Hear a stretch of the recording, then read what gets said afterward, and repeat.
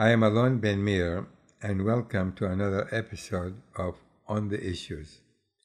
My guest today is William Morris, Secretary General of the Next Century Foundation and an expert on Arab affairs. You can find more information about William and the Next Century Foundation on the page for this episode.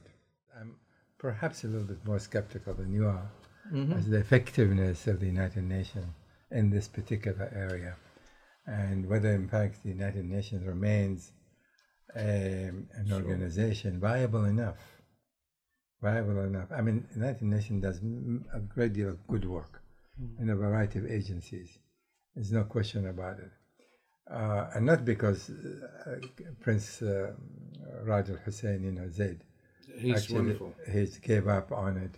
But from my own experience, going back many, many years, in terms of what the United Nations, in fact, is doing effectively to deal with human rights abuses around. I mean, let's take, for example, the war in Syria.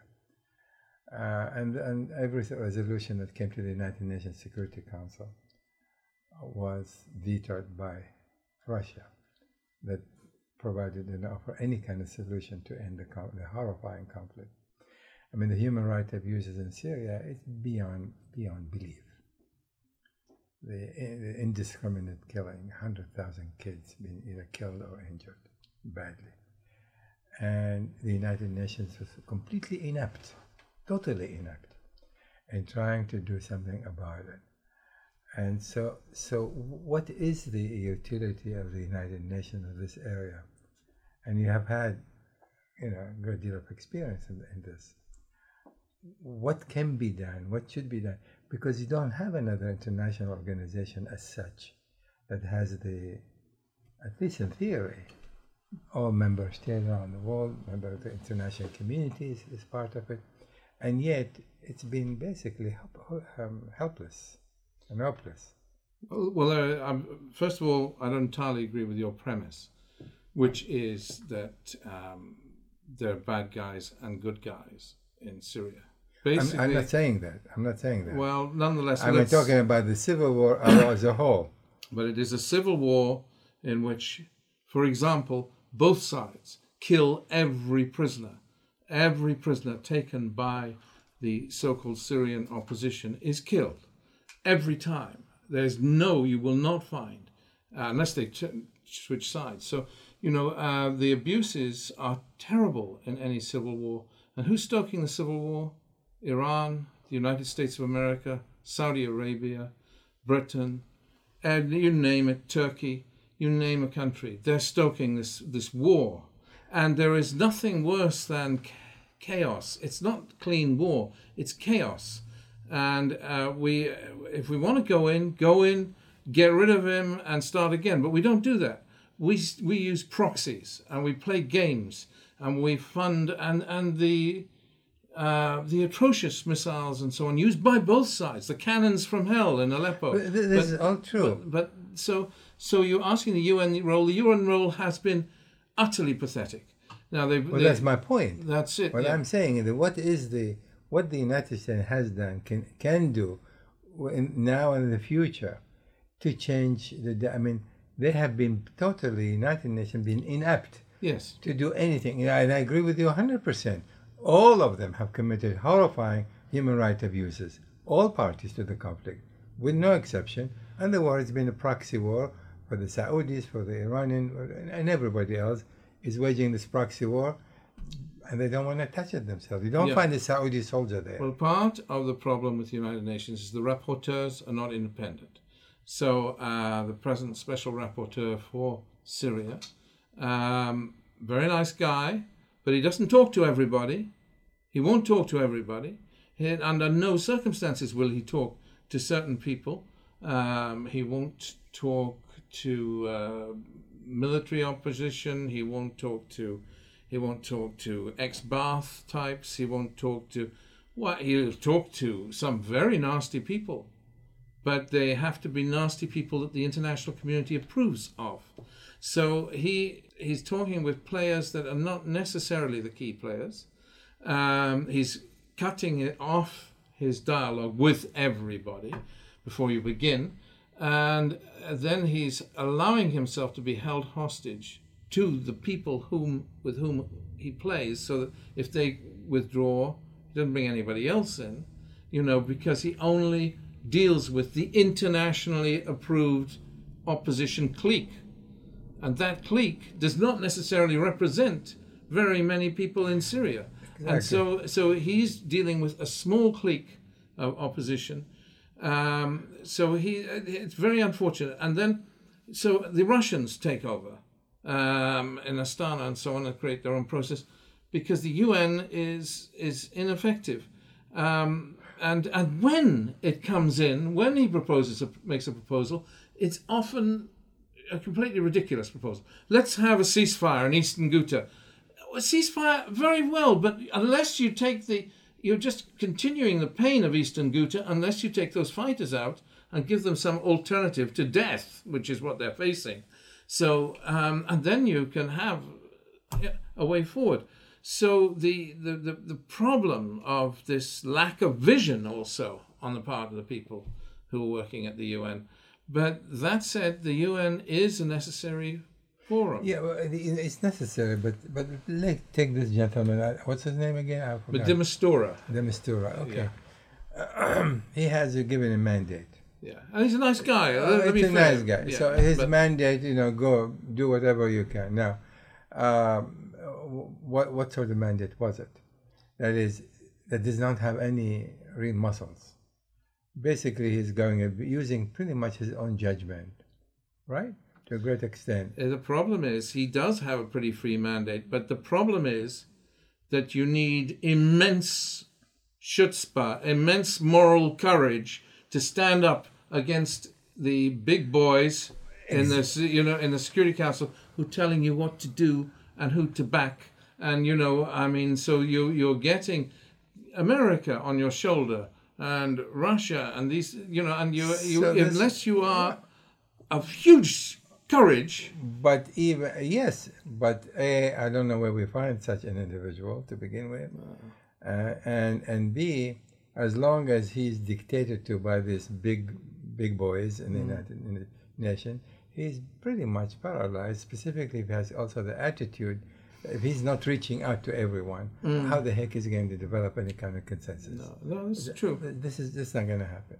So where does the responsibility lies here? With such an individual, or with the so-called bosses that actually said, we want to send you there and see what you can do.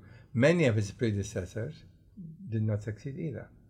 They did not have the courage, the muscles, the vision, the whatever it takes to do that.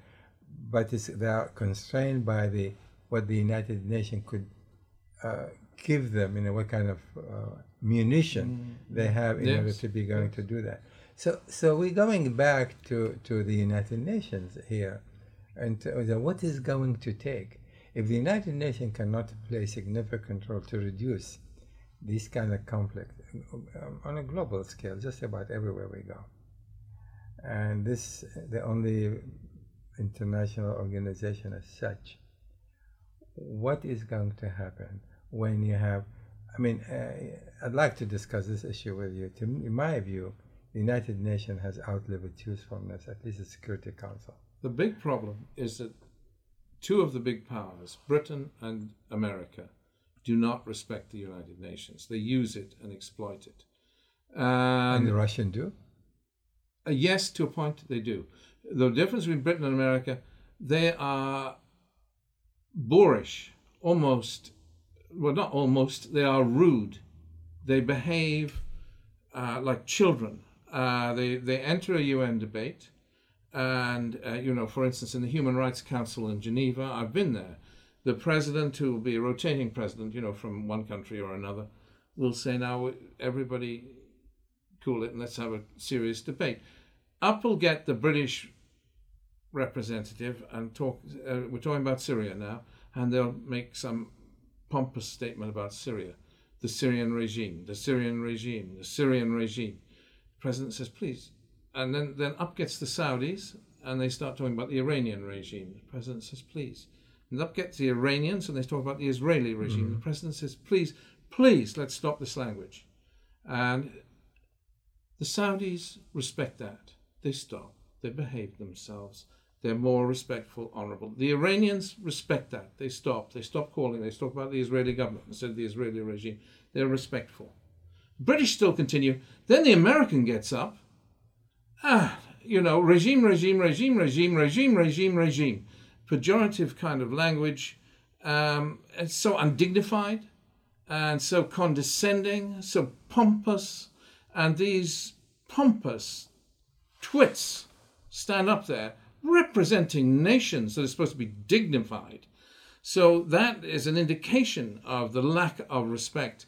Britain, the other day, I was in Geneva, Britain called a special resolution. There was to be a debate in 2 days later. Britain called a special meeting on Syria, on the East Ghouta issue. Came up with the same language. Everybody was dragged in for this thing. And you expected some resolution. They had no resolution to put before people, apart from, we were discussing East Ghouta a couple of days later. Why had they dragged us all together? Just because they wanted to drag us all together for nothing, with no resolution of any significance to put before the United Nations, except we condemn. We condemn. Everything is a condemnation, and there was nothing follow. Yeah. Nothing happened. But it is a forum that, if it were respected by Britain and America and used properly, then others would begin to use it better. But it's the bad example set by Britain and America that is very destructive of the UN process. And a UN can be effective, I believe, and it's a platform in which the whole world comes together, and there is no other. No, I agree with you. The only thing is, this United Nations is 46, now 54, 72 years old. Am I right? But any organization is only as good as its members. No, but it also has to evolve and develop with time. When the United Nations was created, then 1946, I believe, right? Am I right? Yeah. Well, it was in post-war. We had the League of Nations. League of Nations before and then became the United Nations. So you have these powers, the victors, yes. France and of course England was part of the process, and they accorded the NATO, the veto power. Now, time has changed. That the United Nations Security Council today does not represent the international community by any stretch of imagination, even though you have 10 rotating members every 2 years. But the 5 permanent members that can wield the veto power do not represent the international, the global community, as has changed since 70 years ago. Yes. So, in my view, if you want to have a more effective United Nations, let's look at the international community and say, shouldn't there be one major country that represent the Arab or the Muslim world, say Indonesia? Shouldn't we have another country from here, like India, to be there, or Brazil, to represent as permanent members of the Security Council? As a member of the Security Council, and so you have now global representation made of the main religious or sect, whatever you want to call it, in the Security Council. If you were to do that, you will have more than 4 or 5 billion people represented in the Security Council. They were the one who will have a veto. I disagree. I think and instead of one power can put a veto, use the veto, you'll have put 2. Of course, who's going to do that? Because the United Nations Security Council need to agree to dismantle themselves. That's not going to happen. What I'm saying really, United Nations need to reform itself. And as long as it is not reformed itself, we can blame Britain and France. But I don't exempt Russia and China from being obstructionist as well. No, of course. I'm not covering for Britain. No. Russia and China are very obstructionist. So for this reason, the United Nations Security Council really lost its meaning, because peacekeeping, peacemaking, which is one of the function, but they didn't have really enforcement mechanism to make things The happen. UN Security Council is very like Hamas. Yeah. You know, Hamas is like a table with four legs, and it has the prisoners, and it has the Gazans, and then it has the outsiders, and then it has the military, and these four legs, and for Hamas to do anything, these four legs have to all stand together. You take one leg away, the table falls over, and they find it very difficult to get agreement. The UN Security Council is a table with 5 legs or 5 permanent members, and you know, just one stepping aside and the table falls over. The UN Security Council is a pain in the neck. It's a real problem, but. Making it bigger is not necessarily the solution, because you have even more people who can act as destroyers. No, what I'm saying is bigger in the sense that it's more representative of the international community. After all, why should you have a France, not India? Why should you have England, not Brazil? Why should you have not in Indonesia? These are representative of a much larger global community. At least you would have South America represented, you'd have Africa represented, you have the Muslim world is represented. Why shouldn't they be represented? I mean, time has come. That's how I see it. Would it be more effective, more useful? Probably. Or would it be? Probably. I mean, would it be more effective to get rid of the UN Security Council altogether and just have the General Assembly make resolutions? But then you see, the General Assembly is too radical, isn't it? It hasn't got. You can't. There's nobody to veto it, and then it comes out with resolutions you would not like. Yeah, they have been doing this all along. Nothing has changed there. I mean, they come up with these resolutions after resolution for the sake of passing resolutions. So we're stuck back with the system we've got. If we can't trust the General Assembly to make sensible choices, then we're stuck with this rather inept little. I mean, it's unfortunate. It's not good enough, and it's a bad system. But it would be better if the big players were more respectful in their use of it and gave true authority to people like de Mistura and told him off if he wasn't exercising that authority. Then we'd have a real progress. There's potential there. But the exercise of authority require backing, tremendous amount of backing, and enforcement. Yeah. Both are missing. Both do not exist. In theory, yes, he has the backing of the Security Council to go ahead and do his thing, but if he isn't, there's hardly any. How? No. Originally, the concept of a Security Council was based on the responsibility to protect, and there was supposed to be a UN army, not a true UN army. That was the original concept.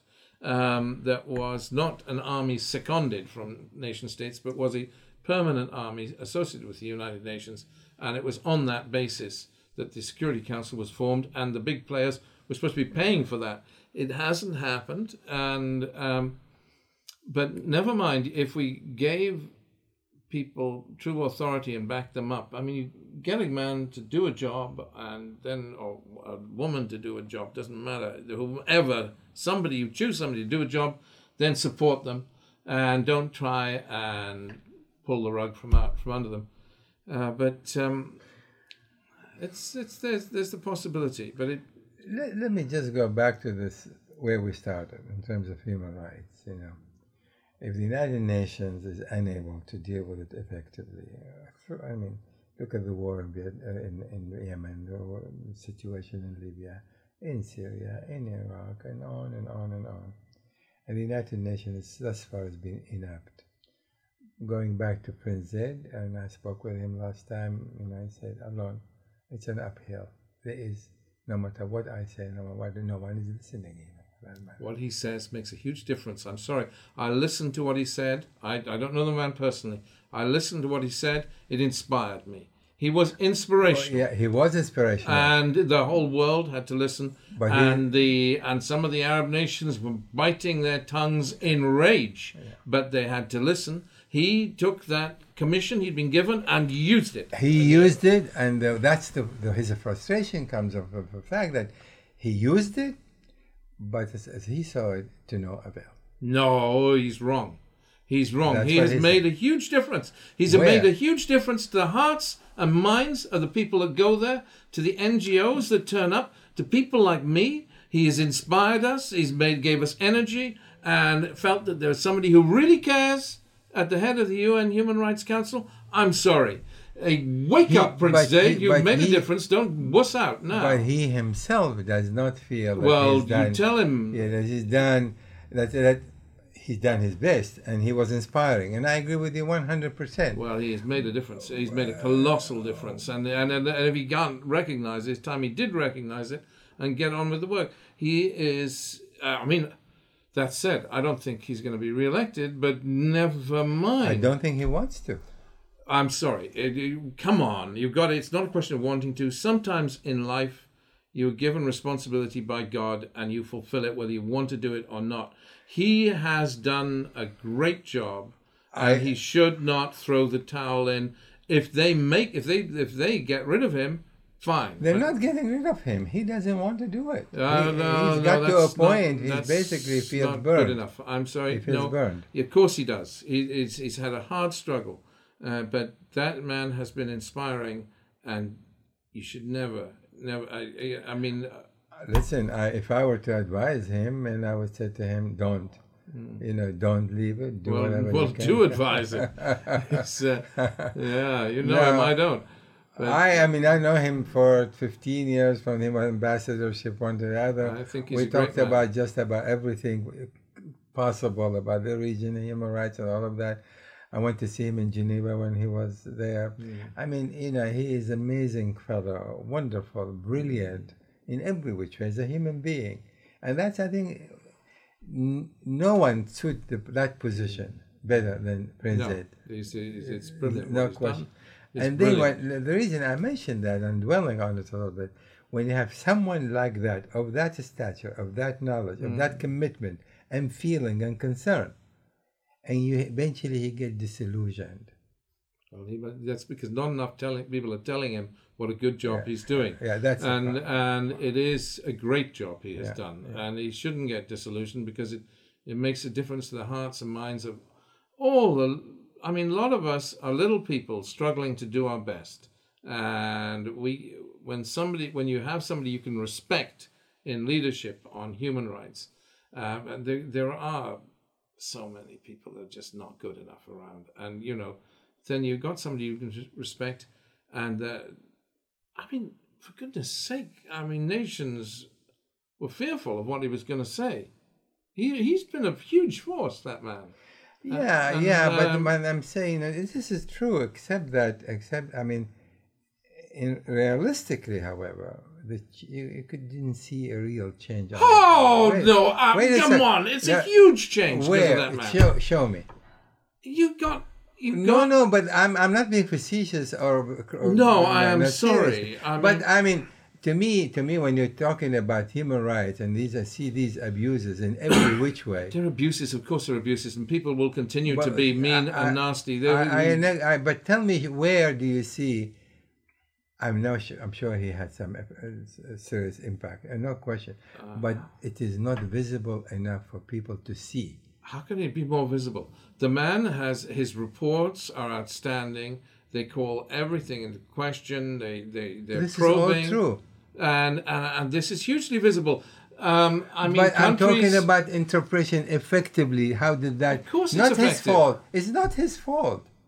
Of course, it's effective. What I'm saying is where did that happen? Actually, it made a huge difference on the ground. It makes a difference. If you're theoretically, let's say, no theoretical, forget it.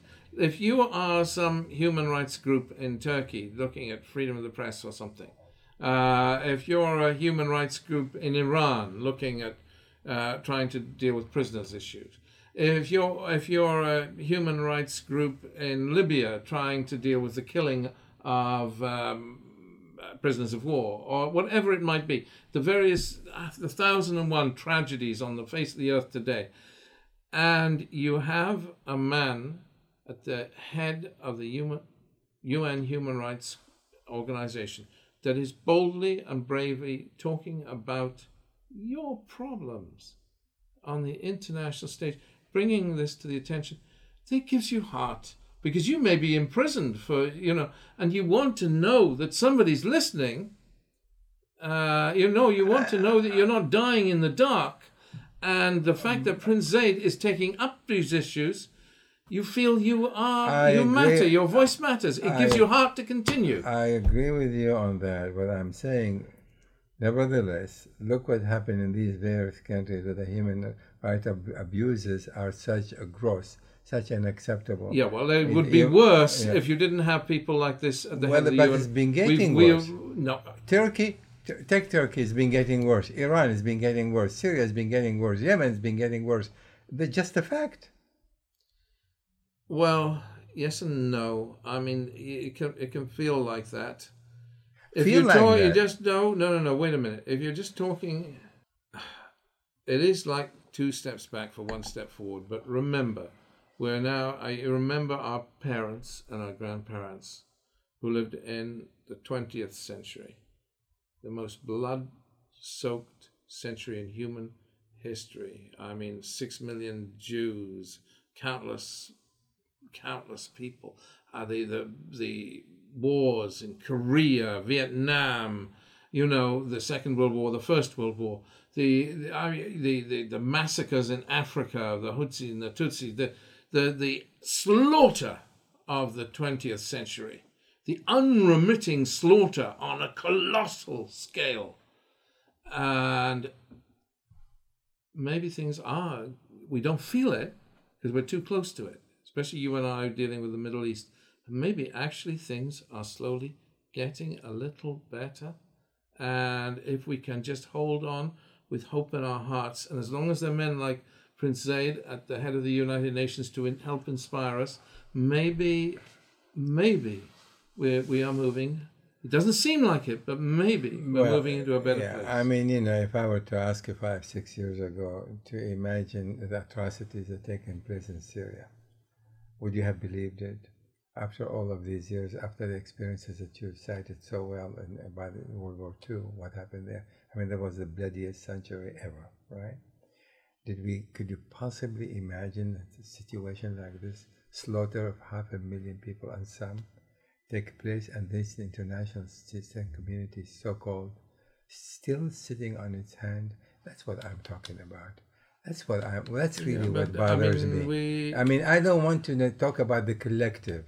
I am interested in finding solution to something that breaks my heart every time I hear about it.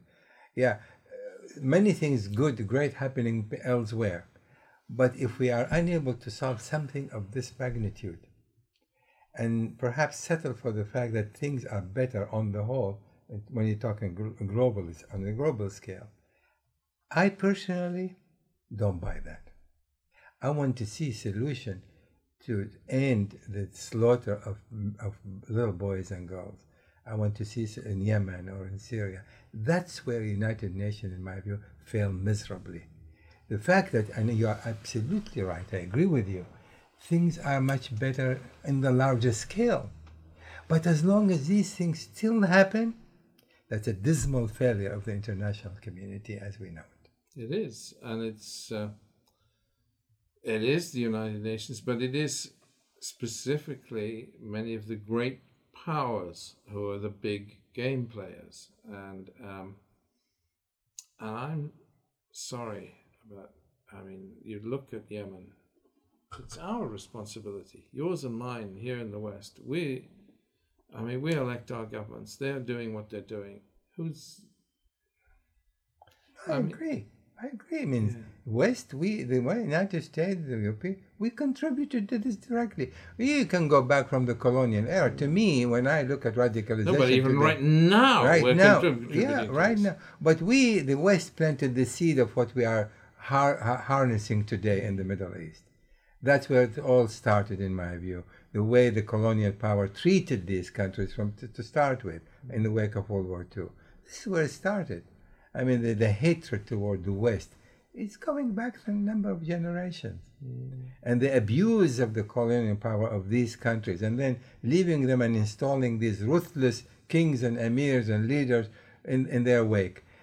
This is where they come from. It's also the ruthless kings and emirs and leaders, but it's also our continual meddling, Yes. our continual sales of arms Exactly. and weapons, and the most unpleasant weapons too. Yeah.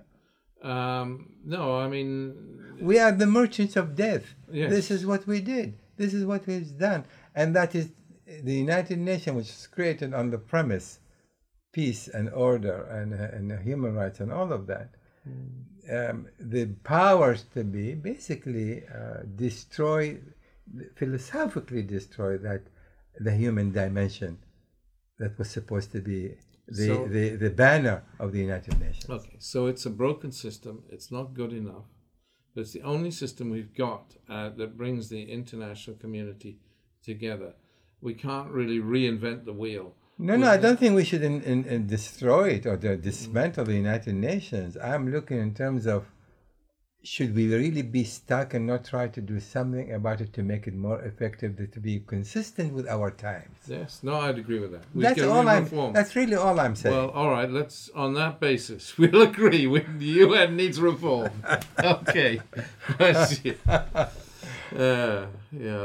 Very good. Oh, man, you are a wonderful conversationalist with a tremendous knowledge. Listen, I'm learning a great deal from you. Oh, bless your heart. Oh, well, but up to you. We can go on. Do you want to go on, or do you want to call it quits? What do you like to do? No, we can take just one example, perhaps, from the Middle East. Sure. Let's leave the Israeli-Palestinian conflict aside. Yes, okay. That's the ongoing saga. Yeah. For 70 years old saga, and I don't see how that's going to change anytime soon. But I'd like to have your take on the Sunni-Shiite conflict. And the Sunni-Shiite conflict is a proxy war between the Sunni and the Shiite taking place still in Iraq to a great some extent, still in Syria, and elsewhere definitely in Yemen, definitely at places like that. And as long as Saudi Arabia and Iran are at odds, and both are fighting for so-called hegemony because they do not want to relinquish influence and power in the Gulf in particular. My assessment of the Sunni-Shiite conflict is something that's going to go on for years, if not decades. Let's see if we agree on that premise, and we can take it from there. I agree, unless we get some visionary thinking from one of the key figures. And at the moment, the figure we're looking for is Mohammed bin Salman. If he could be persuaded to bring the Middle East to peace, then I think we can persuade key figures on the Iranian side. But it's difficult. People are angry, and understandably angry because the Iranians misbehave. But it's a shame. The question is, it's obviously a religious conflict in the core. And you cannot reconcile that. In my view, you cannot reconcile the core conflict between the Sunni and the Shia. Something has been going on for 1,400 years. The core is there. That is in terms of interpretation, succession to power and all of that.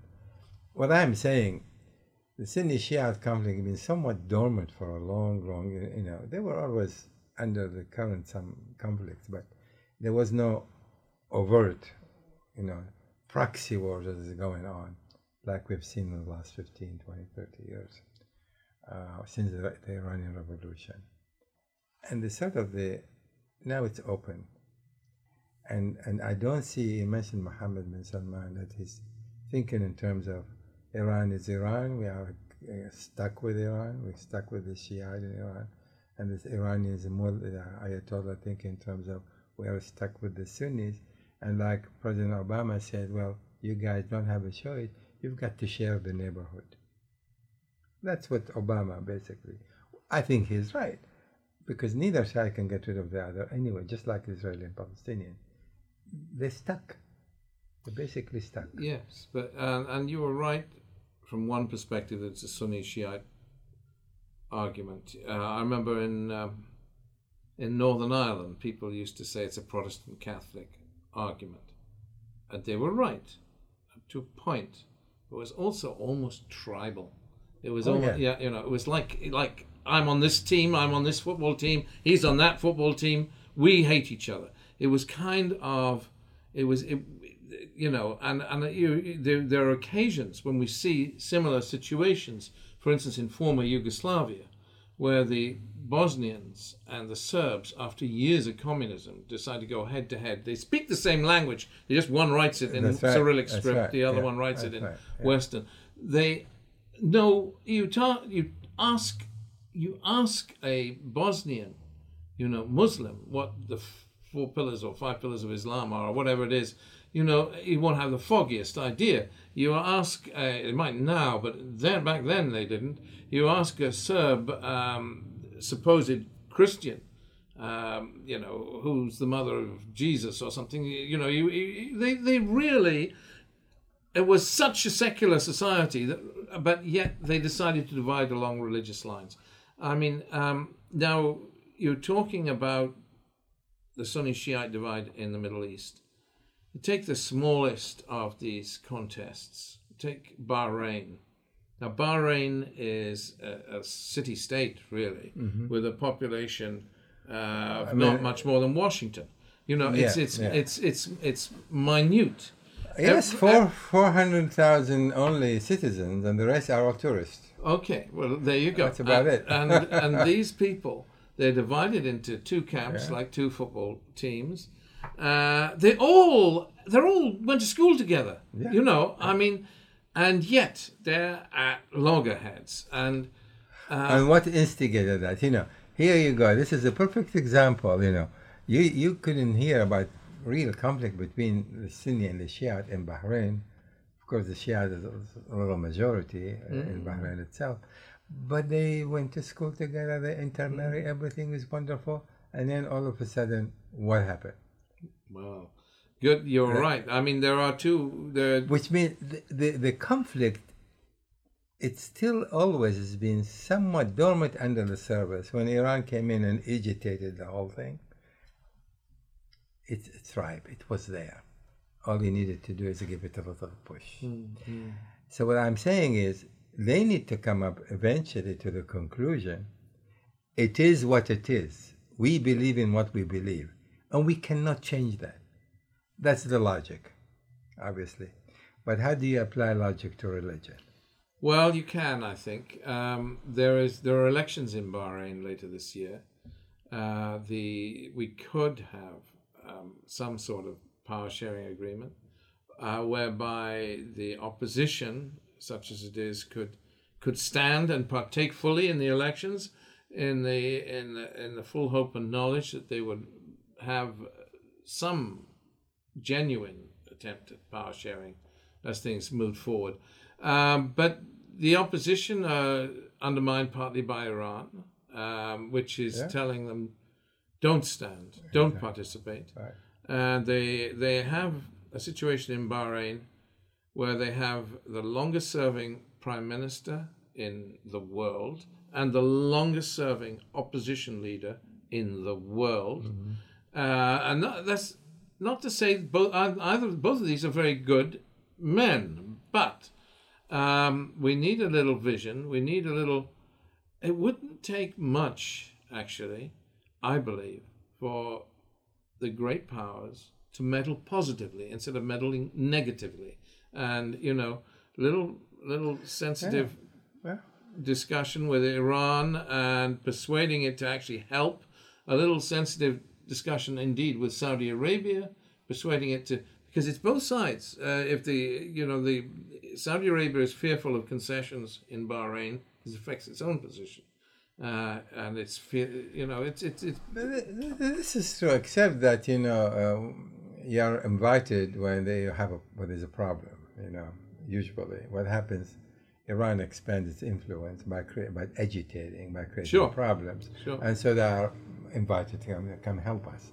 That's what Iran has done in Yemen. That's what Iran is doing elsewhere. So they create problems so that pave the way for them to come in and do some kind of salvation. Iran is trying to get more involved in Yemen now, but Iran, you can't really blame Iran for the genesis of the Yemen problem. I'm not saying blaming necessarily. What No. I'm saying is the method of intervening. When you suggest, and I agree with you, instead of being destructive force coming from that side, be positive force to try to ameliorate and change and improve the conditions, etc. But that is not usually the way it is. Interference come out of, they create the need for them to come in through agitation, through conflict, through radicalization, financial need, all of this. That way it become more relevant, more important to be invited. Yeah, you're right. I was speaking to a Syrian friend of mine, and he said, our country, our poor country, so much chaos. All we'd really like, is just for 1 year. Leave us alone. Yeah, all of you go away. Everybody That's go right. away. Leave us alone. Leave us alone, That's right. and we'll sort it out. We'll sort it out. Just go away. Exactly. That's the point. Yeah. And we don't know how to do that. No, don't. Oh dear. Oh, bless you, Allah. Thank you so much. No, It's thank terrific. you. That's a pleasure. It's always mine. Oh, Thank you. Bless your heart. Okay, thank you very much. Thank you for listening to this episode on the issues. You can find this podcast on my SoundCloud page, and stay tuned to my social media accounts for the latest analysis and announcements.